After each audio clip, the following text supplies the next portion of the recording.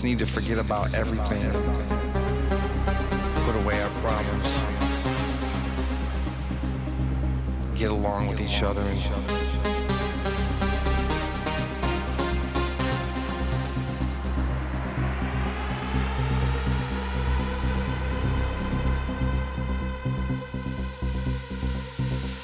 Welcome to Cryptic Chronicles, a show dedicated to exploring all the unexplained mysteries of existence, as well as fringe knowledge and everything cryptic, dark, and weird in the world. Today on the show, we're going to continue our journey into exploring lore on the Nephilim, and this time we finally got to Atlantis lore, which is actually pretty sprawling and vast knowledge concerning these ineffable beings. I know I've been gone a while, and sorry about that, but I've had some had some issues and some things I had to take care of and some, life. And I'm not going to bore you with personal stuff. So sorry for the long break. I'm back, and let's get back into it, shall we? It's time to get weird. I'm your host, Tim Hacker, and you're listening to Cryptic Chronicles.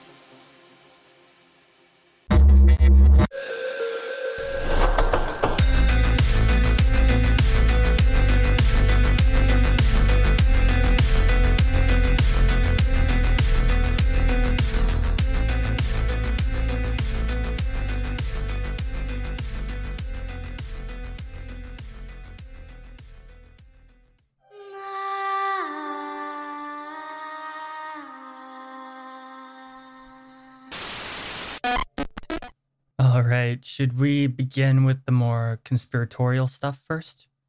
Or should we kind of ease into it? If you're one of my Patreon supporters and listen to the exclusive episode on advanced ancient civilizations, then you're very aware of my lifelong fascination with Atlantis. In fact, even as a kid, when I first came across it, it almost seemed kind of familiar to me. And I've just really found the whole idea behind it and all the mysteries surrounding it incredibly engaging throughout my life. There's actually very little I hadn't heard about Atlantis myths, or at least so I thought. When I was researching for these Nephilim and Watcher episodes, I actually came across some new material that was unfamiliar to me, and it was a pleasant surprise. The geological evidence to support a cataclysm around 12 to 13,000 years ago is pretty compelling. And the Great Flood did indeed happen as the ice caps melted at the end of Earth's last ice age. And then with civilizations like the advanced ones that built Göbekli Tepe, Egypt, Sumeria, and all these highly advanced and sophisticated civilizations at the dawn of human history are not as easily explainable a way as the mainstream masses may think. Even the Sphinx has rain damage on it, with rain in the area only occurring probably around 10 to 13,000 years ago. But the world isn't ready for that conversation. People who don't really agree with this stuff, even though there's tons of evidence to back it up, if they ever thought about it all and put together all the evidence in an objective way that their confirmation bias didn't hinder them from seeing objectively, they'd see that there's flood myths found all over the world from ancient civilizations, and they all share a common theme of otherworldly beings existing among humans prior to that flood. The antediluvian world is what it's called. Old Earth. And all of these flood myths from cultures around the world that never contacted each other or had any engagement, they all share the same themes, which is quite bizarre and unexplainable. One more important thing to remember too is that when people talk about Atlantis, specifically the Atlantis researchers, they're not necessarily talking about the Atlantis that comes from ancient Greece. Atlantis is really just a word to describe something, which is a civilization that was advanced and thriving prehistory. Doesn't necessarily mean that its name was Atlantis. Could have been called who knows what, a language dead long before we rediscovered how to use tools or whatever. I'm sure you get my drift. So when I talk about Atlantis, I'm not talking about the Atlantis, but just an unknown lost civilization that disappeared and is unknown to us, though there's much evidence that it existed. Thanks to Graham Hancock, among many others, we have a plausible narrative to wrap around these theories, with a common Atlantis myth theory being that these early civilizations were either ruled by Atlantis prior to the deluge, or were outposts, or were even settled by the survivors of the destruction of the continent once their civilization ended. With all of these highly advanced ancient civilizations at the dawn of human history, like Sumeria and Egypt being, or actually Mesoamerica too, but these highly advanced civilizations being remnants of the survivors of Atlantis, teaching the primitive humans in the area about their once grand culture and passing on technology, information, knowledge to people who were pretty unfamiliar with such things. Humans at that time were most likely just hunter-gatherers, with the Atlantis civilization being the exception. This is often used as a scapegoat to explain away like the advanced knowledge these ancients seemed to have with technology that wasn't rivaled up to the modern age, or the Renaissance, I mean. Though personally, I would argue that the peak of the Roman Empire and Islamic empires, and the Chinese Empire in particular, were also peaks of advancement. This scapegoat is too easy of a solution, and there's not really evidence to back it up, but I'll go over why people think this. Remember, we're talking about Atlantis. There's very little evidence.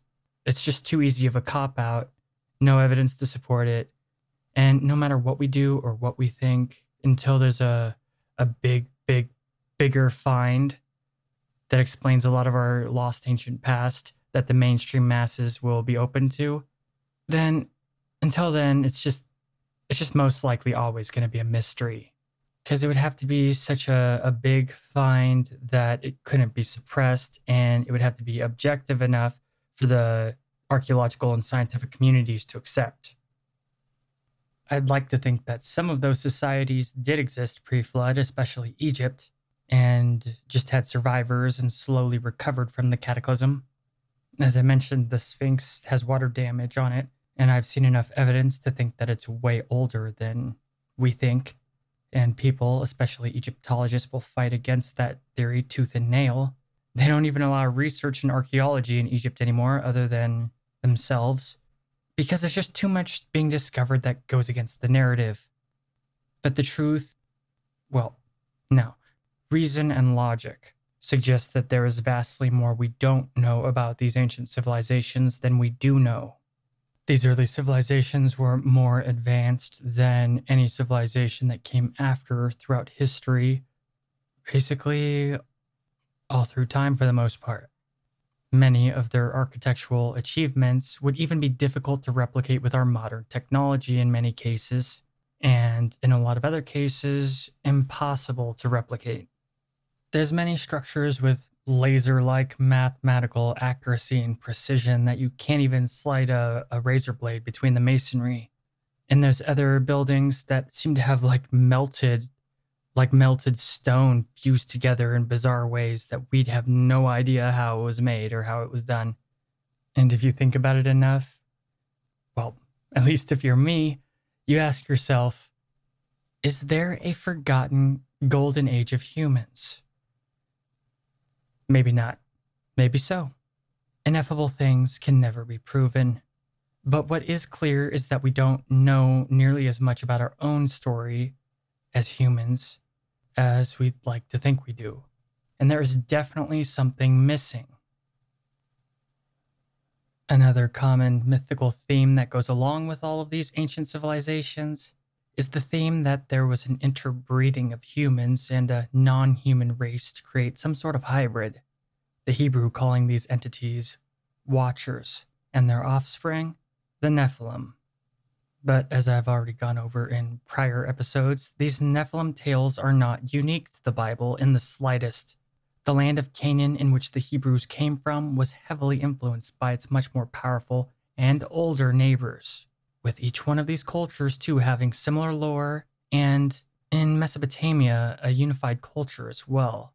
There's really nothing in the Bible that can't be found in lore in the surrounding area, and that includes Egypt.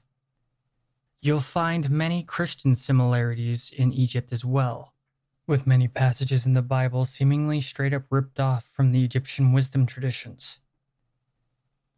In what is modern-day Iraq and Iran, many ancient tablets were discovered that exist even now that litter museums across the world.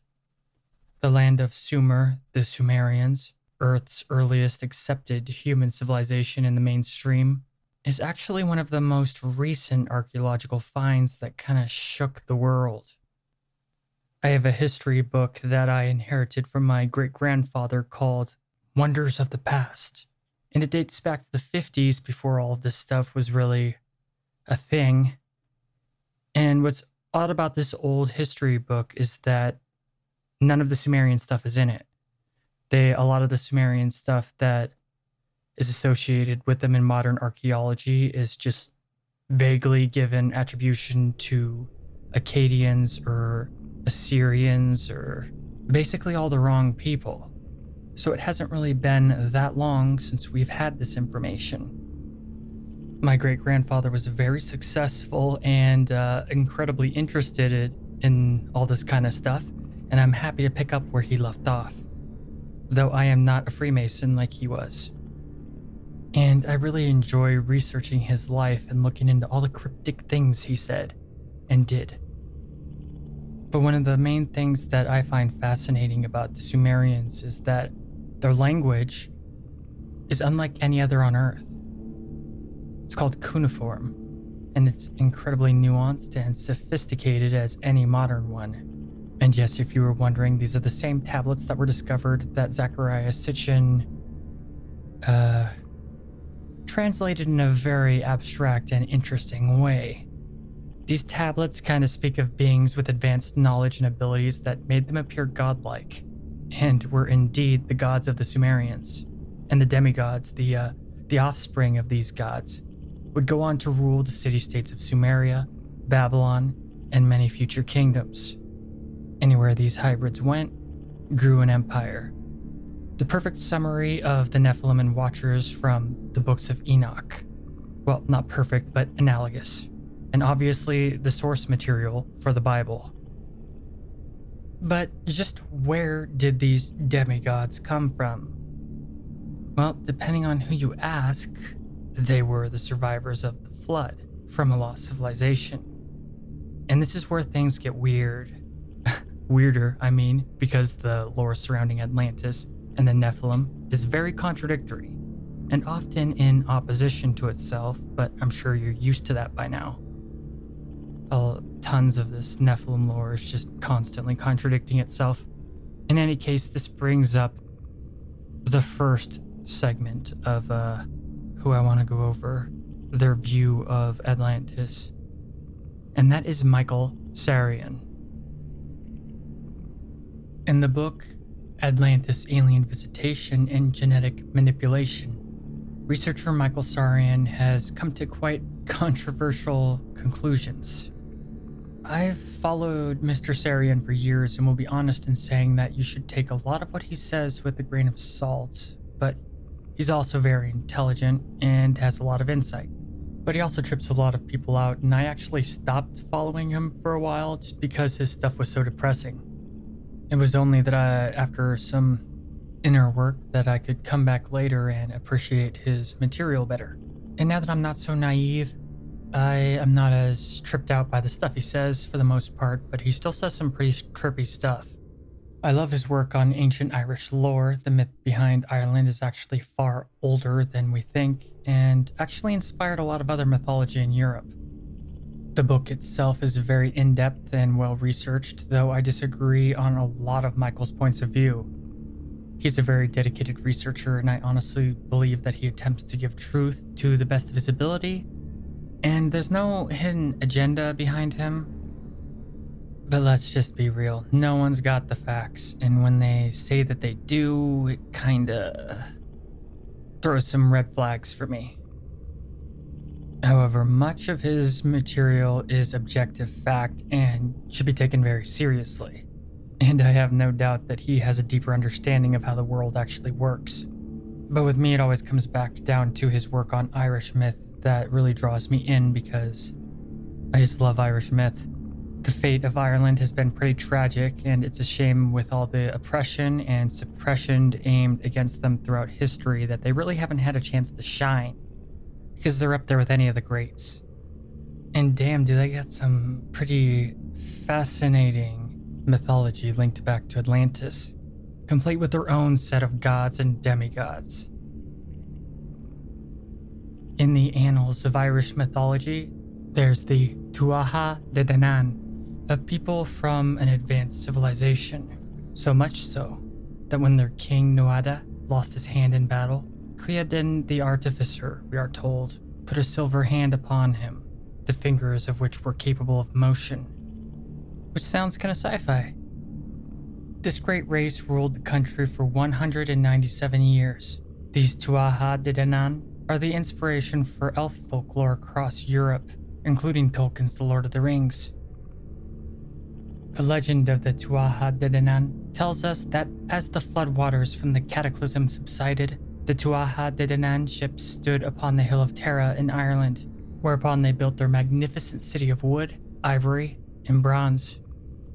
According to Michael Sarian, among many other researchers, these beings are believed to come from Atlantis, fleeing from their destroyed original homeland, their continent sinking beneath the waters after the ice caps melted, and being the original, or some of the original gods of Ireland. In many accounts, they're even referred to as the ever-popular term for the Nephilim, giants. They were larger and stronger than normal humans and had such highly advanced tech it was considered magic. They could also access an alternate realm in Ireland only available to them like a pocket dimension called Sidhe, which led to fairy folklore or... Hold on, let me fact check really quick.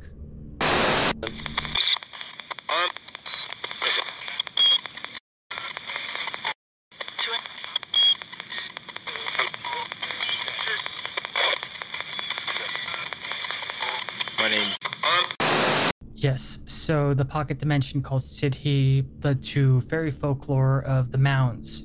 In the alternate realms of reality, the mystical entities dwelled in, and humans could be abducted into or even accidentally stumble into. Fairy folklore is pretty awesome. We'll get into that soon enough. But ancient alien people also like to have their opinion in on this, and they say that Sidhe was an alien spaceship that hovered above Ireland. Irish legend says that the Tuatha De Danann came from the 4 northern islands of Hyperborea, to which, if you're someone who loves myth and cryptic occult lore, or even H.P. Lovecraft, then that should sound very familiar to you. Hyperborea was said to have been conquered by Atlantis, and so was part of its empire, making the Tuatha De Danann Atlanteans. But then again, other tales from different cultures say that Hyperborea was the etheric realm of Atlantis, in the same spot, but like a different dimension where only some Atlanteans could go, which probably coincides with astral plane lore. But in any case, in all the lore, their islands once called home are now beneath the sea, just like Atlantis. So they're interchangeable. Hyperborea is also known in Egyptian texts, which is fascinating, and tell of the same fate in Irish lore. And there's actually other interesting Egyptian connections, but I won't get into that just yet. Michael Sarian brings an interesting spin in his book Atlantis Alien Visitation and Genetic Manipulation. It has a very unique and horrifying perspective on Atlantis concerning the Nephilim and the Watchers. And so in the book, the Watchers are not gods or angels, but straight up space aliens. The Watchers, as he calls them, were trying to escape pursuers in space that were intent on annihilating them. Just who these pursuers were, the book doesn't claim to know. They could have been another faction of Watchers or whoever. They could have been good or evil or who knows. But all they cared about was killing the shit out of the Watchers, to the point of fanaticism, willing to go to great extremes to ensure the destruction of these aliens. And it's when the chase came into our solar system that stuff really started to heat up. Now, supposedly, well, actually, in real science, there is mathematically a planet missing in our solar system that some believe turned into the asteroid belt. And according to Michael Sarian's research, these Watchers used their technology to fool their pursuers that they had landed on this missing planet, the planet of Tiamat. And in their quest to exterminate them, these aliens pursuing the Watchers completely blew up this planet. That's how much they hated these guys. Just thinking that they were on it, and boom, Death Star. And as we'll soon find out, these Watchers are total dicks and probably deserve to be wiped out. However, since the Watchers weren't on Tiamat, it was all just a ruse, they survived the attack. They were actually hiding in cave systems that they made deep beneath Earth's crust. The destruction of Tiamat had horrible consequences for the solar system, though, because there was a system-wide cataclysm. Not just Earth, but every planet had a massive shakeup. And at this point, the aliens that were pursuing the Watchers took off because they thought that they'd accomplished their mission. They thought the Watchers were dead, but really they had just began to alter the fate of our solar system. Michael says that the planet of Tiamat was an all-water planet and caused flooding on Earth. In earlier times, Earth didn't even have half the water it has now, and got its abundance of water from the planet Tiamat after its destruction. But don't get confused, this isn't the flood myth cataclysm, that comes later. Humans at this time were Homo sapien hunter-gatherers and highly primitive. But eventually, when all of the global chaos started to calm down, and it was eventually safe to leave their underground fortresses, the Watchers realized that they were stuck on the planet from the cosmic destruction in the solar system caused by the pursuing aliens trying to wipe them out. Essentially, space travel at this point in time in the solar system would be suicide. So they had to bunker down for a while, and a while as in centuries. The destruction was so absolute that they kinda just had to adopt Earth as a temporary home, in which they wasted no time in exploring it for resources. And we'll get right back to Michael Sarian's book, Atlantis, Alien Visitation and Genetic Manipulation, after a short break. You're listening to Cryptic Chronicles.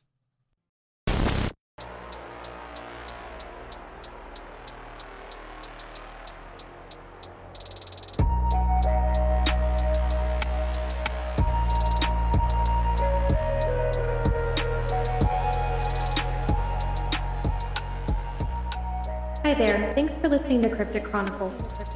The show is sponsored by Blueberry, and if you're interested in starting your own podcast, use our link. Go to crypticchroniclespodcast.com and click on the Blueberry link on the homepage. By doing so, you'll be helping the show. Blueberry is optimized for iTunes as well as all podcast hubs. You won't have to worry about expensive contracts or fees. In fact, you won't have to leave your own website. You'll have your own RSS feed and no third-party sites. Try it for a month free by going through Cryptic Chronicles. Also, if you're a fan of cryptic content, please support the show on Patreon. By giving just $1 a month, you can really assist us in posting more content frequently. You'll also have access to bonus ad-free episodes of the show and the Discord channel.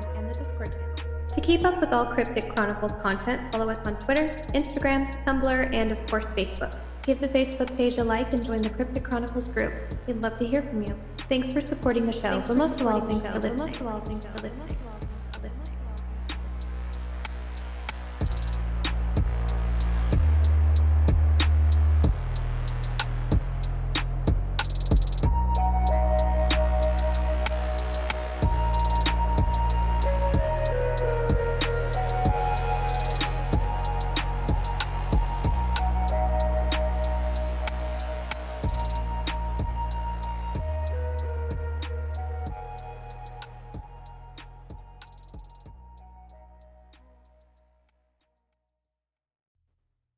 Now, David Icke says that these aliens were lizard people, but Michael Sarian says that they looked very similar to humans, though larger and far more evolved. But they were also evil and didn't care about the natural world around them or the natural evolution of its native inhabitants, humans. The Watchers were pretty small in numbers, all things concerned, and also thought menial labor beneath them. But if they were going to be staying on Earth for a while, they might as well make it comfortable. So they began scouring the Earth for resources. Humans just being another resource to exploit.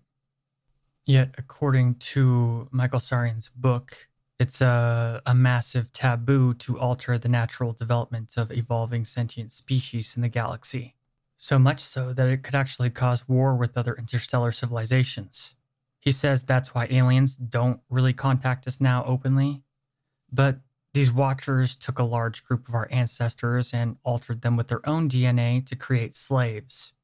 So humans instantly went pretty much from primitive hunter-gatherers to having highly advanced brains and a very self-aware consciousness. And according to Michael Sarian's research, these experiments were pretty horrific, with babies bursting out of human mothers' stomachs analogous to the Alien movies, or the Watcher babies just dying within the womb. But after a bunch of crazy stuff like that, they eventually just settled on DNA manipulation alone. These experiments were the stuff of nightmares, and I can't go into too much detail because I don't want to kind of freak people out, though eventually they did have their functioning slave race. But these humans were not the humans that are around today. They would be more superhuman to us in modern times. And for a time, this worked out for the Watchers. But their Nephilim had full sentient awareness and free will. It was only a matter of time before they rebelled. But before they did so, they assisted their masters in creating the city of Atlantis. And in case you just missed that, humans are Nephilim from this lore and research. And this city of Atlantis was a highly advanced technological city because, of course, the aliens had all kinds of crazy advanced tech. However, they were still kind of stranded there, and eventually, when they thought that it was safe to try and leave Earth and go back home, they packed up and tried to ditch the planet, but found out that they were unable to leave. The aliens that had pursued them and destroyed the planet Tiamat had apparently come back just in case any of them survived. And instead of just blowing up planets right and left, they decided to take a more tactful approach and saw that Earth was inhabitable. So just in case, they installed highly advanced shielding, for lack of a better word, around the planet, with the generator being on the moon. They could have also done this to other celestial bodies in the Sol system, but the Watchers were horrified that they were trapped and would work endlessly to try and escape. They did, after all, have their slave race, but that was soon to change, because the Nephilim chose not to serve the Watchers anymore. They were, after all, fully sentient, and decided to do a grand exodus from Atlantis. Somehow they avoided open conflict, though they did actually find a place to create their own grand city, the city of Lemuria. Now, I should probably clarify that Michael does not call these hybrids Nephilim in the book. Instead, he calls the Watchers Nephilim, but for the sake of continuity, I'll always refer to these hybrids as Nephilim, since that's what I've called them throughout this series. But these former slaves had all the wondrous technology and intelligence as the Watchers, and created an advanced city that would eventually rival Atlantis itself. There was not open hostility with the Atlanteans, but they did keep close tabs on their creators since they were now rivals. Back in Atlantis, the Watchers were pretty annoyed at all that, and still didn't want to do their own work. So they devised a new generation of slaves using their own DNA, but this time they'd shut off certain DNA strands in their creations to make them more obedient and limited in spiritual and mental cognition. These DNA strands that were deactivated could be reactivated, but only by certain means that they would obviously never disclose. And these new humans were not as large or strong or long lived as the Nephilim hybrids. They were pretty much normal humans, just upgraded and indistinguishable from the untampered with tribes roaming the wilds. This creation of a new slave race really upset the Lumerians, though. The Nephilim looked over at their cousins in bondage and saw what had been done to them and how they were so asleep, not only in their cognitive function, but on the spiritual planes. And they lamented how easily manipulated they were. Kind of insulting, as these are average modern humans. These are the humans around existing right now, according to this lore. Though some tribes did still wander Earth to evolve on their own. But after the destruction of Tiamat and Cataclysm, this is the first Cataclysm. There's going to be others, including the biblical flood Cataclysm. But after the Tiamat Cataclysm, human numbers were pretty low. The wild humans. In any case, the Lumerian Nephilim did not want to watch their own species be enslaved to the aliens. So some traveled to Atlantis, and there was an exodus planned, with nigh on the whole enslaved faction coming to Lumeria. The altered humans were very limited compared to the Nephilim, but could be taught ways to activate their unplugged DNA and wake up, essentially. And somehow they did a second time they avoided conflict with the alien Atlanteans somehow, and just took all their slaves. With this loss of their second slave race really pissing them off. And they changed their plans, with the Watchers this time to create a slave race, settling on using reptoids in their third attempt. The reptilian brain was easier to manipulate into utter servitude, so they created reptile Watcher hybrids. And here supposedly are David Icke's reptilian aliens, and allegedly the reptilians from a lot of paranormal lore. Though reptilians are a whole beast of their own with a litany of information hard to wrap one's head around. This new slave race did work, though, and the Watchers turned their eyes towards their rebellious creations with utter fury. The Watchers were sick of their firstborn creations. Until they could find a way off Earth, there was no longer room on the planet for the both of their civilizations. So they started a war of genocide, with the goal to wipe out all the Nephilim and all of the upgraded humans to a man. However, as I said, the Lumerians were highly advanced, so the war was destructive on a level our current world has never seen. It would be like World War II times 100. And this war is allegedly recorded in the Hindu Vedas, the Mahabharata, and basically Indian mythology is supposedly revolving around this war, which is pretty fascinating because this is not the first time that I've heard this or ancient wars being super advanced. In the Mahabharata, the war is described as thousands of exploding suns in the sky. One could not tell during this war if it was day or night because the sky was always illuminated by advanced weaponry. This is also known as the War in Heaven in a lot of myths, according to the book. And though it seems like it was an ancient culture that didn't really have an understanding of what was going on, the war is depicted with the technology used in this war, is pretty... what am I trying to say? If you read the Mahabharata or some of the other ancient stuff about like old school crazy wars from the dawn of time, they seem pretty sci-fi. And in the Mahabharata, they're complete with flying machines, ancient nuclear weapons, and what could be described as missiles or lasers, complete with aerial dogfights. Go check it out if you don't believe me, it's pretty crazy.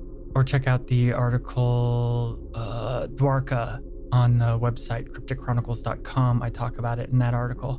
But these accounts are in many ancient cultures, including Egypt and the Bible. So pretty much you name it, there's crazy stuff like this in ancient times that could be translated as advanced technology. Personally, I don't really subscribe to this, but I really enjoy thinking about it and analyzing it.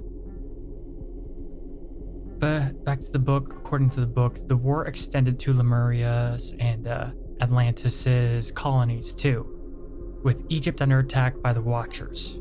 Hence, the Watchers that are mentioned in the Egyptian Book of the Dead that are coming off as enemies attacking the Egyptians as they pray for Osiris to liberate them is actually these Nephilim colonies fighting off Watcher invasions, making this whole war pretty much global.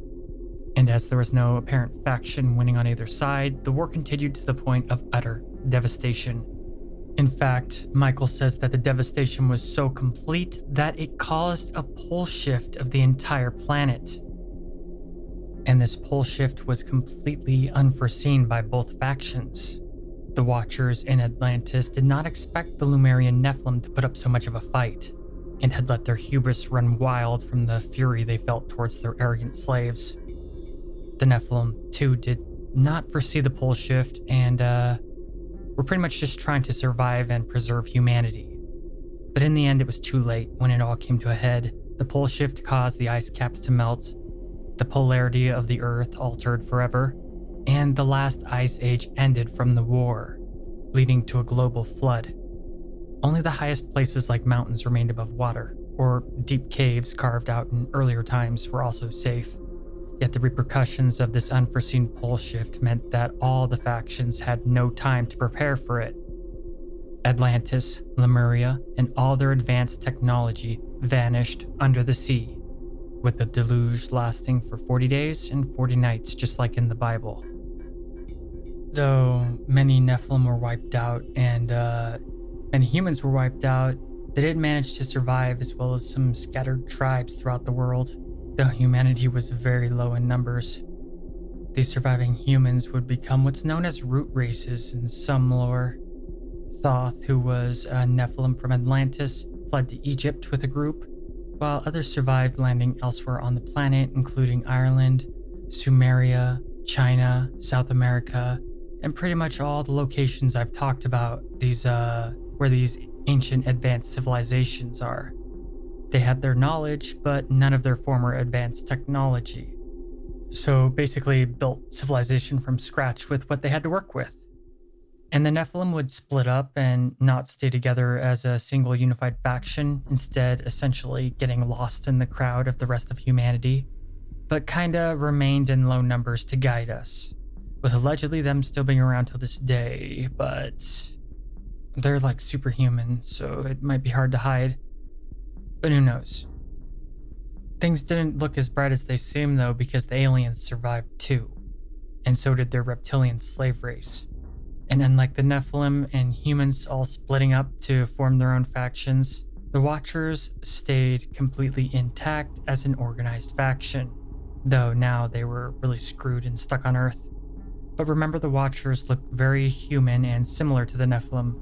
Michael Sarian says that the aliens would go on to become the rulers of humanity from the shadows, the reptilian slaves being mostly underground in their former bases, the Watchers used to originally avoid the other aliens intent on their annihilation. But the reptilians could also be altered to appear humanoid, and were and always have been loyal slaves. And concerning reptilian lore, in modern times, many people in power are said to be these reptilians in disguise, and the bloodlines of the royal families across the world are all linked to these aliens. They essentially rule us in modern times, according to the book.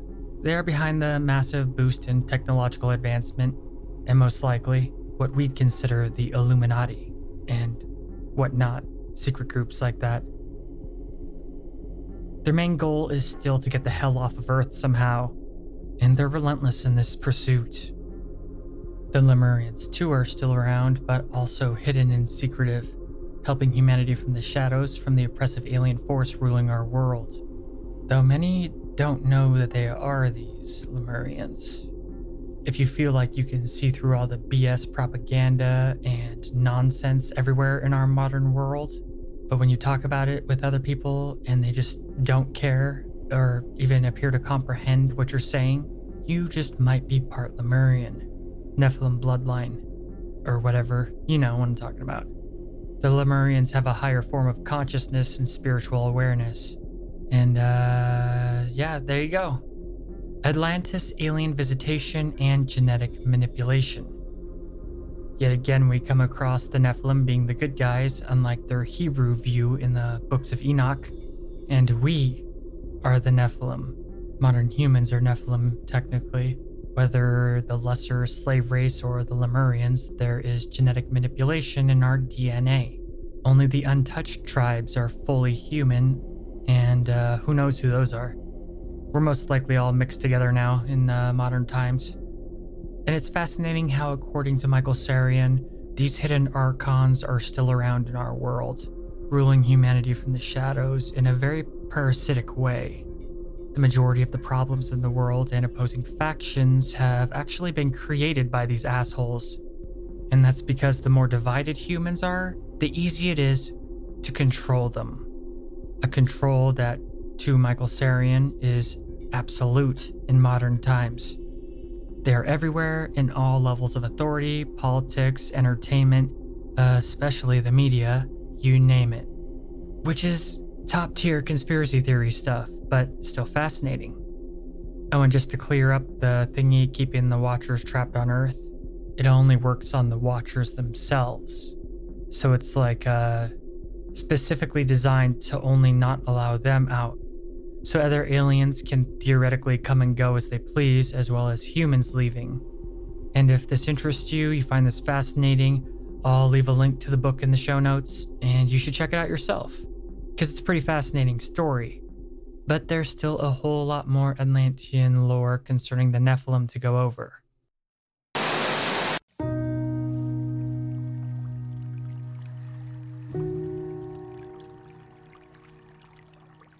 Hello, my name is Nessie.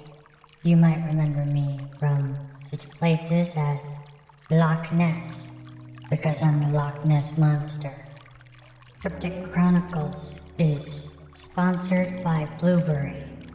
If you're interested in making your own podcast, just go to blueberry.com, or by going to crypticchronicles.com, click on the sponsor link on the homepage.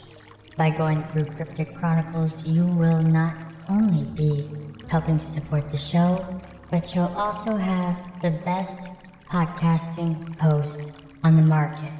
There's no contracts, and you can cancel anytime.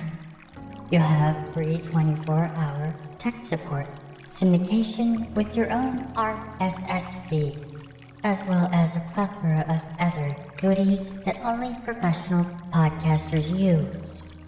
There's no third-party sites to log into. Never leave your own website.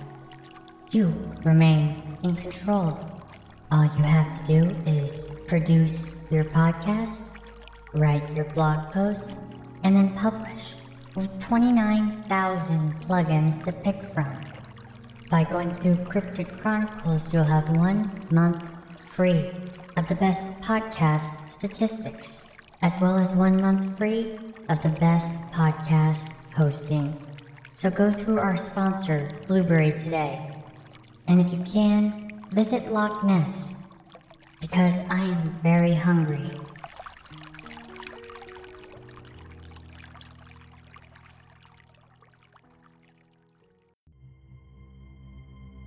Hello, dear listener. Have you ever had a paranormal experience? A spiritual or esoteric experience? Have you ever seen a UFO or something that you could not explain? Have you ever witnessed anomalous activity that defies reality? Have you ever experienced unexplained mysteries of existence? If you have your own cryptic tale and would like to have it shared on the podcast, then call 1-800-757-6049 and leave a message of your experience. If it's what Cryptic Chronicles is all about, then it will be shared on the show. Just make sure you thought about what you will say ahead of time, and give a clear and concise account. Also make sure to leave your name, where you're from, or any information that will assist in making a clear picture to portray to listeners of Cryptic Chronicles. Once again, call 1-800-757-6049. That's 1-800-757-6049. We look forward to hearing from you.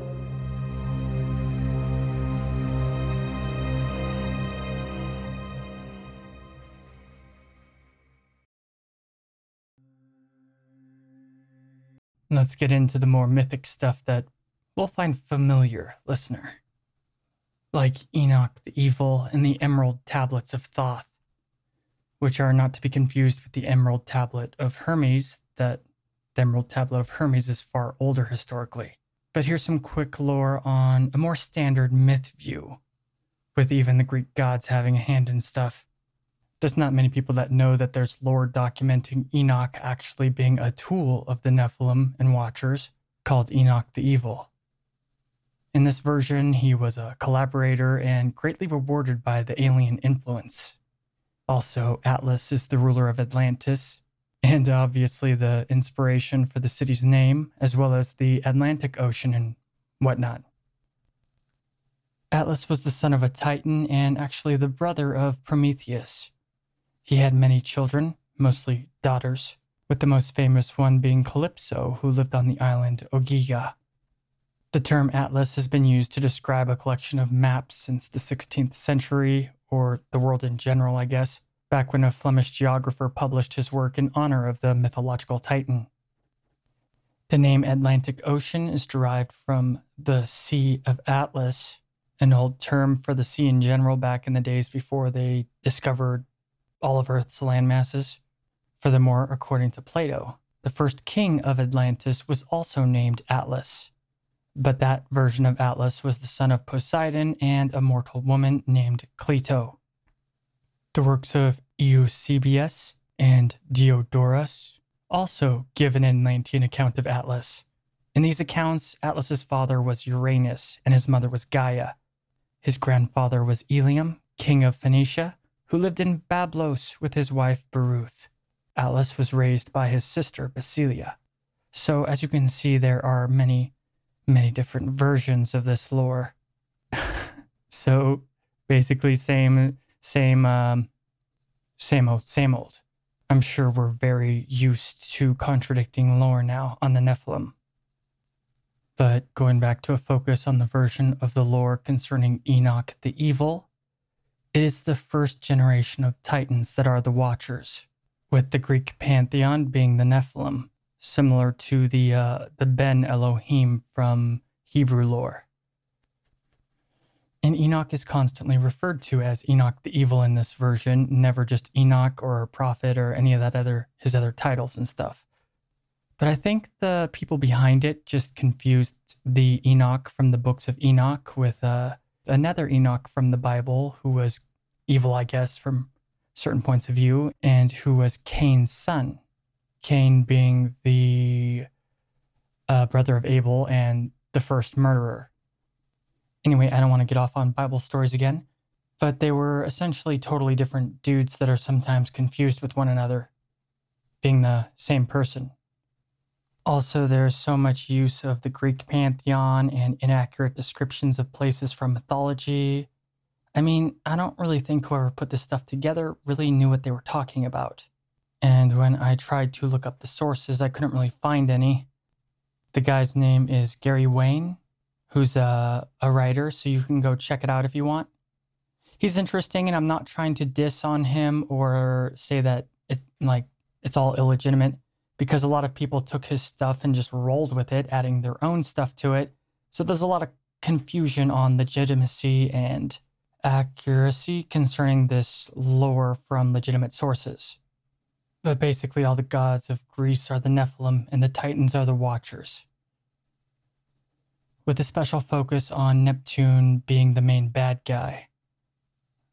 Also, the Anunnaki gods or Watchers have somewhat of a reptilian theme and physical traits that a lot of conspiracy theorists concerning reptilians kind of go off of. Cool stuff, but not for the weak-minded because it might make some people paranoid.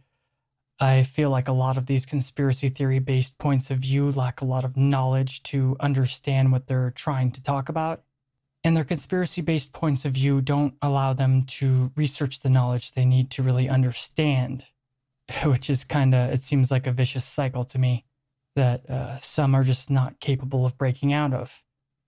Enoch the Evil this, Enoch the Evil that. It's hard to break out of paradigms once you're just completely stuck in one. But while we're speaking of forbidden knowledge, let's look at the Emerald Tablets. In the Emerald Tablets, Thoth distinguishes himself as an Atlantean and also separates the Watchers or Nephilim from ordinary humans or other beings. The Egyptian religion is considered by some to be the purest remnant of Atlantean spiritual beliefs, though in this version, the city of Atlantis is mostly populated by humans and the Nephilim being small in number. And the Egyptian religion kinda is believed to be portrayed accurately in the Emerald Tablets, which is true to an extent, which can be debated, but it's strange considering our knowledge on the subject is pretty recent, all things concerned.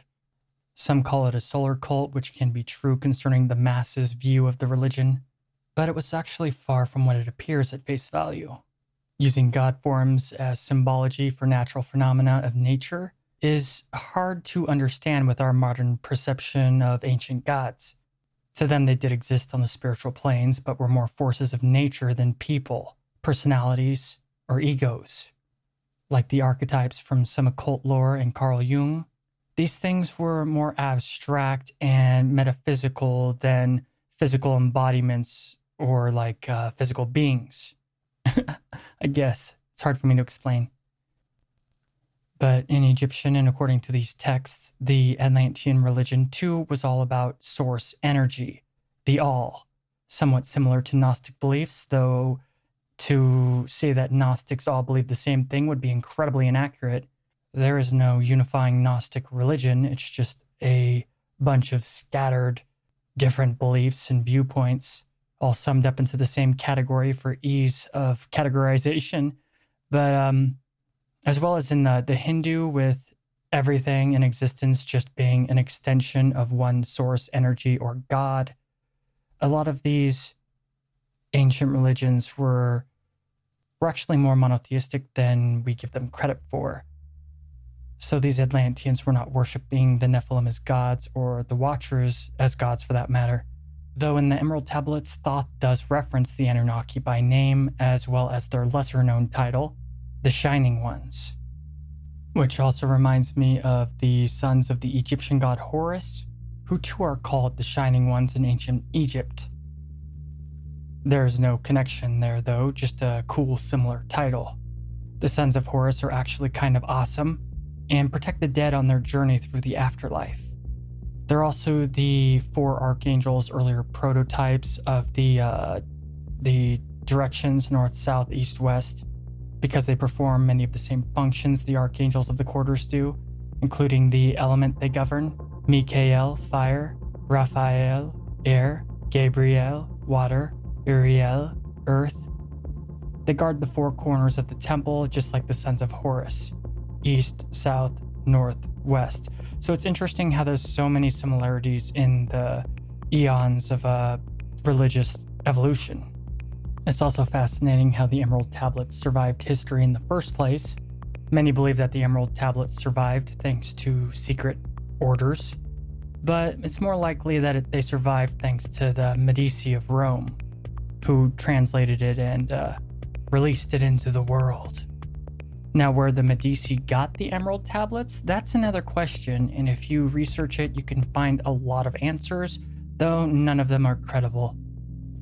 In the Emerald Tablets themselves, Thoth talks about confidential knowledge being imparted to only the worthy, and that unworthy people could use it for evil purposes.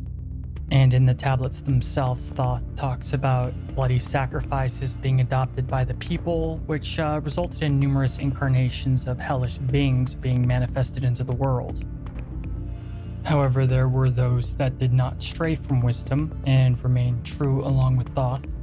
He talks about the kingdom of shadows and the coming of the children of shadows, and how in the form of man they moved amongst them, alien, but looking like men.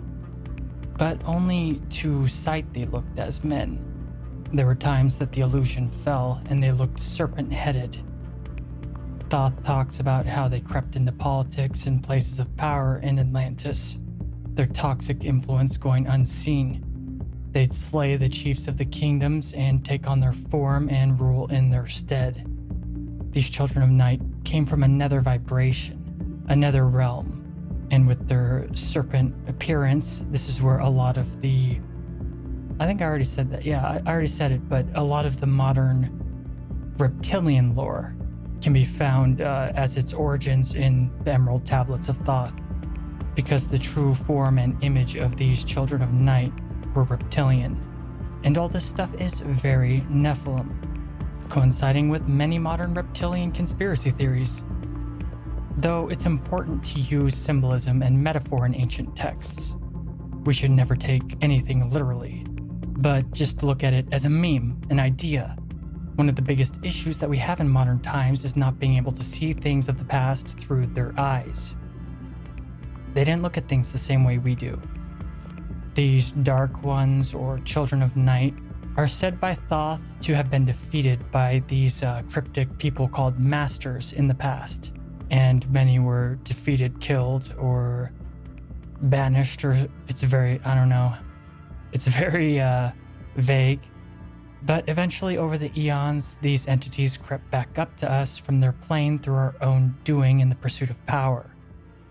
Some researchers or people who kind of lean Gnostic call these beings archons, and according to them, they're still among us today, if Thoth is to be believed.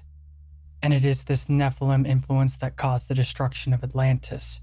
These beings were from a lower reality, specifically stated to exist in a different vibration than our world, and could only come into manifestation through actions of these Atlanteans and humans in general, with these entities corrupting also many Anunnaki gods. The knowledge and wisdom from the fall was carried on by Thoth and other elect, shepherding humanity after the reset button was hit concerning human civilization. With all of the early advanced civilizations such as Egypt, Sumeria, Göbekli Tepe,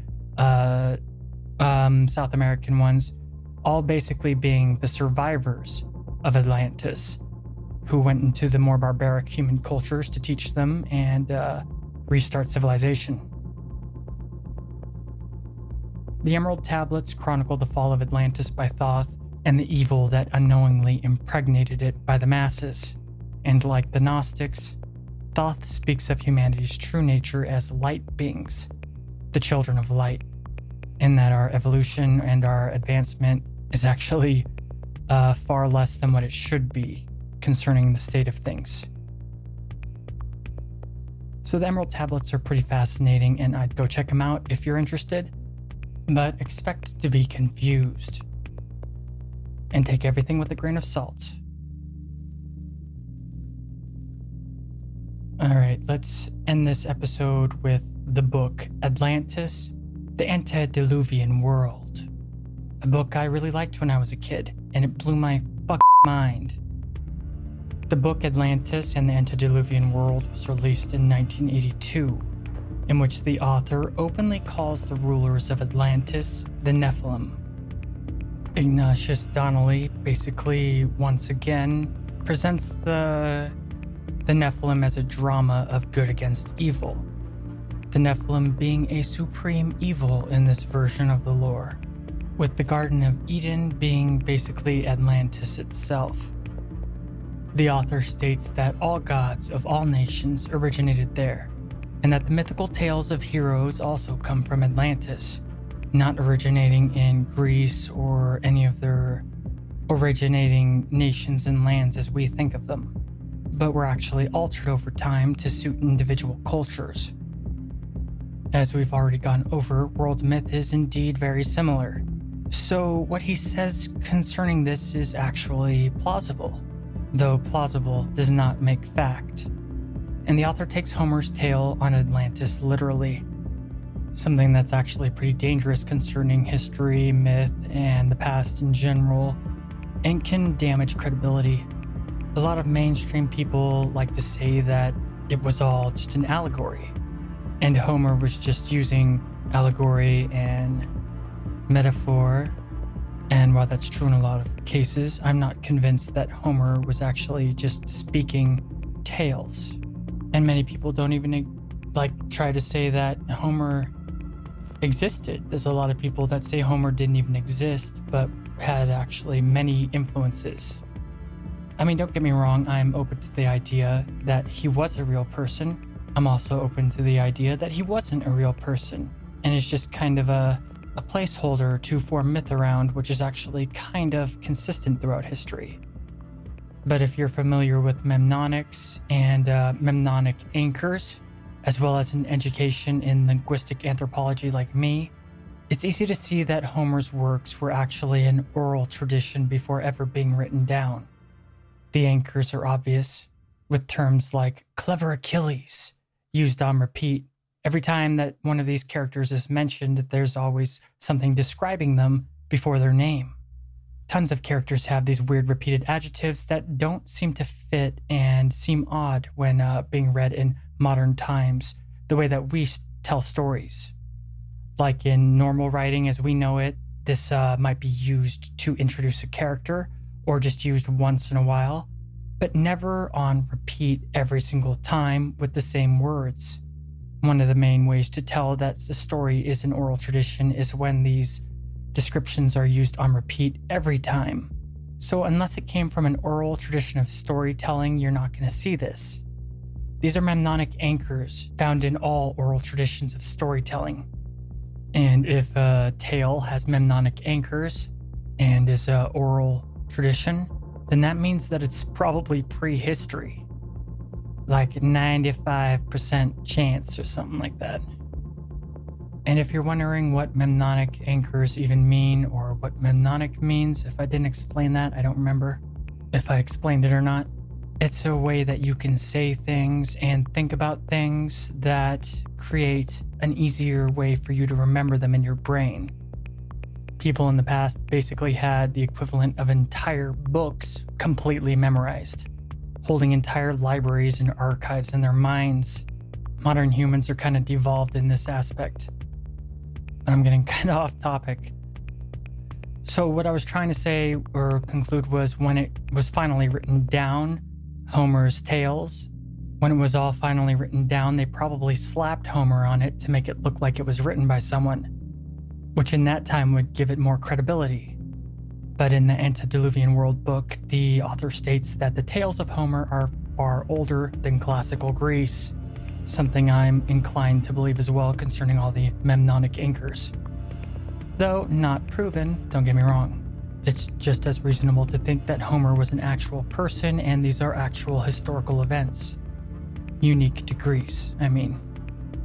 But some key points in the book is that the true antediluvian world was the Garden of Eden, the Gardens of Hesperides, the Elysian Fields, the Gardens of Alcinous, the Mesomphalos, the Olympos, the Asgardian traditions are representing a universal memory that we have in our collective unconscious of a great land where early mankind dwelt for ages in peace and happiness, and that the gods and goddesses of the ancient Greeks, the Phoenicians, the Hindus, the Sumerians, and the Scandinavians were simply the kings, queens, and heroes of Atlantis, and that the acts attributed to them in mythology are confused, a confused recollection of real historical events concerning the Nephilim. This book is actually pretty legit, and like I said, I've loved it for decades, and it's objective with a lot of good points.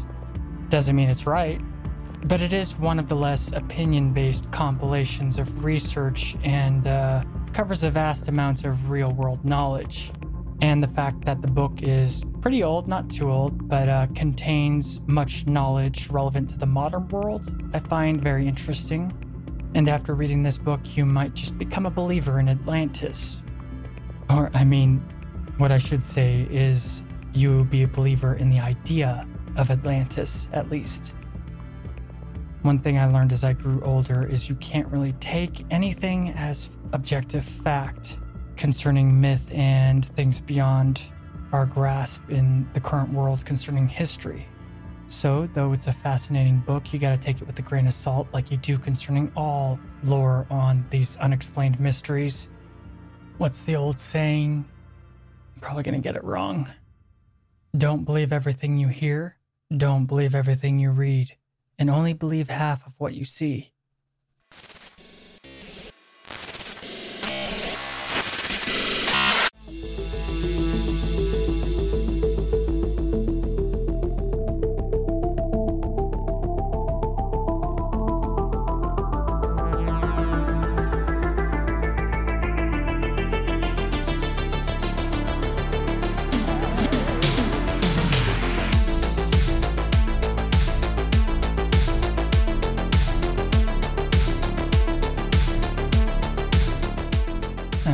for today's episode. In the next episode on the Nephilim, we're going to go into King Nimrod, and Algernon Herberts claims that Atlantis was the residence of the Nephilim. And I've mentioned the Gnostics many times in this series so far, and I've gotten some emails asking me to explain them because I guess a lot of people have no idea who the Gnostics were. So I'll do a quick overview of the Gnostics as well in next episode, and hopefully we can get into the more Sumerian lore of the actual myth from the Sumerian tablets. Not necessarily the Zechariah Sitchin stuff yet, because he has his own entire legacy surrounding his translations of the tablets, but more so just the more mainstream version of the translation of the tablets. I hope to get into that by the end, or at least the last quarter of the next episode, and maybe just sum up some quick real-world applications that we might have for Atlantis and the Nephilim in the mainstream. But in any case, don't worry, the Nephilim series is far from over. I still have at least another 4 or 5 episodes of research. And as always, please leave a good review wherever you do listen to the podcast. We're available on iTunes, basically all podcast hubs. If you'd like completely ad-free and uncensored, unmodified versions that are actually early as well of the podcast, then go ahead and join the Cryptic Chronicles Vault. The Chronicler's Vault, it's at crypticchronicles.com on the top bar. It's just Patreon. Becoming a patron will unlock a bunch of cool stuff. Depending on what you pledge to, you can have an entire episode dedicated to you, come on the show, a bunch of stuff. Go check it out. Also, don't forget to follow us on social media. Of course, there's Facebook. We got a pretty big Facebook group, but follow us elsewhere. Tumblr, Twitter. I don't really go on Twitter. Don't really seem to have many Twitter followers, but if I did, I would go on it more. I'm honestly just not really a social media person anymore, but I will check it regularly just to keep in touch with you guys, and also support alternative tech. So go to all of the new places can't really think of them right now. Sorry, I'm kind of tired, but I think it's important that we support alternative tech. In saying that, you should also not only follow me on YouTube, but also on Rumble and BitChute and DTube, Dailymotion, all the alternative tech sites, because we really do have to support alternative tech, because the global big tech corporations have such an iron grip on freedom of speech and freedom of thought that in order to fight that kind of tyranny, we really have to spread out what we use in our media. We can't just have the big 3 or 4. Otherwise it'll be, let's just say it's not going to be good in the future when everything's all just censored and there's only an echo chamber. So make sure you support alternative tech if you want a future of freedom. And as always, thank you to my patrons: Angie Allen, Paul, Ashley, Stephanie Wilkie, Leon Watson, Linda Gonzalez, Megan Crosswell, and everyone else who supports the show. If you have any ideas or advice, criticism of any kind, then please hit me up on social media or just email me, crypticchroniclespodcast@gmail.com. Thank you for listening to Cryptic Chronicles. And as the philosopher emperor, one of the greatest philosophers' minds and stoics of history, once said, "The things you think about determine the quality of your mind. Your soul takes on the color of your thoughts."